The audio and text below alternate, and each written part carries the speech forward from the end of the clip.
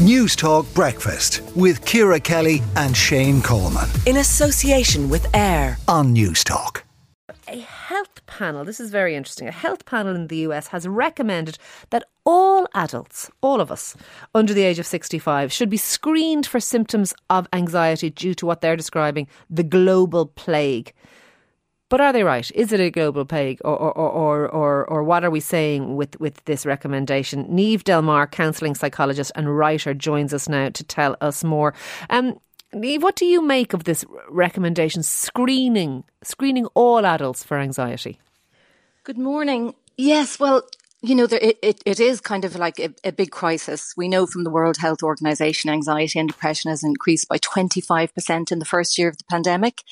So it's very common and it goes untreated, and I'm flooded with people coming in for help with regards anxiety. So yeah, there's a positive side to screening, but what happens then with all these people getting screened? Screening tools are limited. They have their limitations. It may be a survey, questionnaire, whatever. Really, people then have to go on, as they said, in the task force said, they probably will have to go on for further assessment.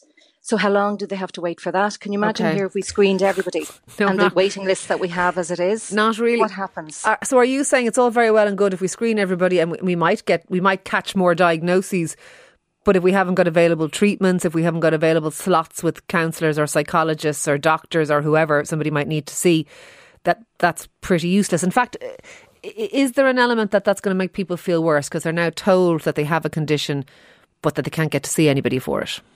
That's it, exactly. It's that waiting period then, because people really want treatment, don't they? And then who's going to do all this extra work as well? So it's another additional workload on GPs, primary health care, and more waiting lists, because where are all the psychologists? You know, we already have a problem. We've got people on waiting lists. I have people coming into me because they can't go publicly.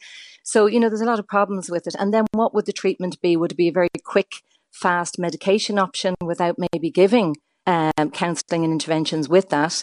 And what about the accuracy, you know, with those screening tools? Somebody might just be in a temporary state of distress and then they get diagnosed with anxiety. So yeah, there's benefits, but there's a lot of problems that could arise with it. Niamh, for people listening who might be wondering whether or not they are struggling with anxiety, that whatever they're feeling at the moment, can you briefly outline to us what the symptoms might be?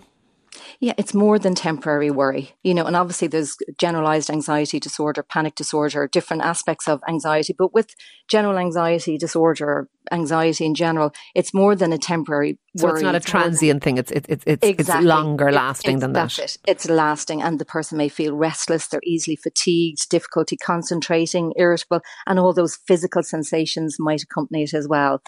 And excessive worry. Okay, so if you're worried, but it's not like you're worried for a day or two, or you're worried about something specific. It's an ongoing thing. Do you know? And I wondered when they were talking about a global sort of plague, and that, you know, almost from what I can see from this piece, that they're basically saying almost all of us appear to have anxiety, according to them. Are we? And is there a danger of us pathologising life, Niamh, that all of us will go through ups and downs, and as you say, normal worry will be a feature of people's lives. They'll be worried about their kids, their finances, their job, their family, all those things, their health. They play on people's minds at times. But are we ascribing a condition sometimes to people who are going through the normal ups and downs of life, and is there a danger of us doing that, pathologising life? That's it. You know, we see that as well, that sometimes people, even when they come into me, it may be, you know, a life factor, a life event, you know, so they're responding kind of almost in a normal way to it, you know, like with grief. You know, people are going to go through a period of suffering with grief, and they can get support around that and work through that and help that. But yeah, we don't want to kind of get into a system where we're over-diagnosing. And at the same time, we don't want to minimise something as well, because sometimes anxiety is thrown around very flippantly, isn't it? And it's not anxiety that the person is experiencing, or it's not depression. Yeah, I think it is. And just for anyone who is listening out there who maybe is identifying with this and thinking, oh, this is me, I have this. Treatment, again, briefly, is there a kind of a well-trodden path of treatment? Absolutely, it's very treatable. And again, the person needs to be assessed, you know, because there's a difference if it's mild or severe. And there can be work on their thought processes. They can monitor triggers, have a look at their lifestyle factors and looking at those internal and external contributing factors. And according to the National Institute of Clinical Excellence, then if things are really getting out of hand, then there's the medication combined with cognitive behavioural therapy.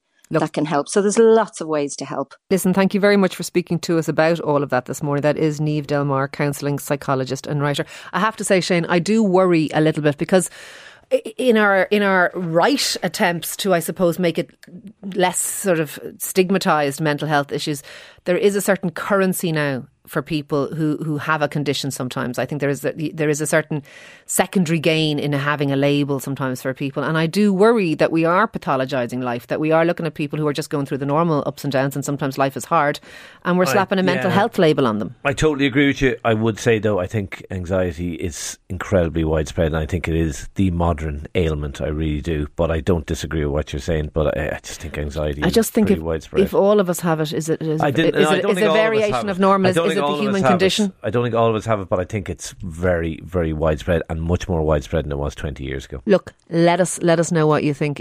Well, I don't know, Mother's Little Helpers in the 60s. Anyway, let us know what you think about anxiety. Is it a global plague? Is it? Let us know what you think. 53106 at a cost of 30 cents. News Talk Breakfast with Ciara Kelly and Shane Coleman. In association with AIR. Weekday mornings at 7 on News Talk.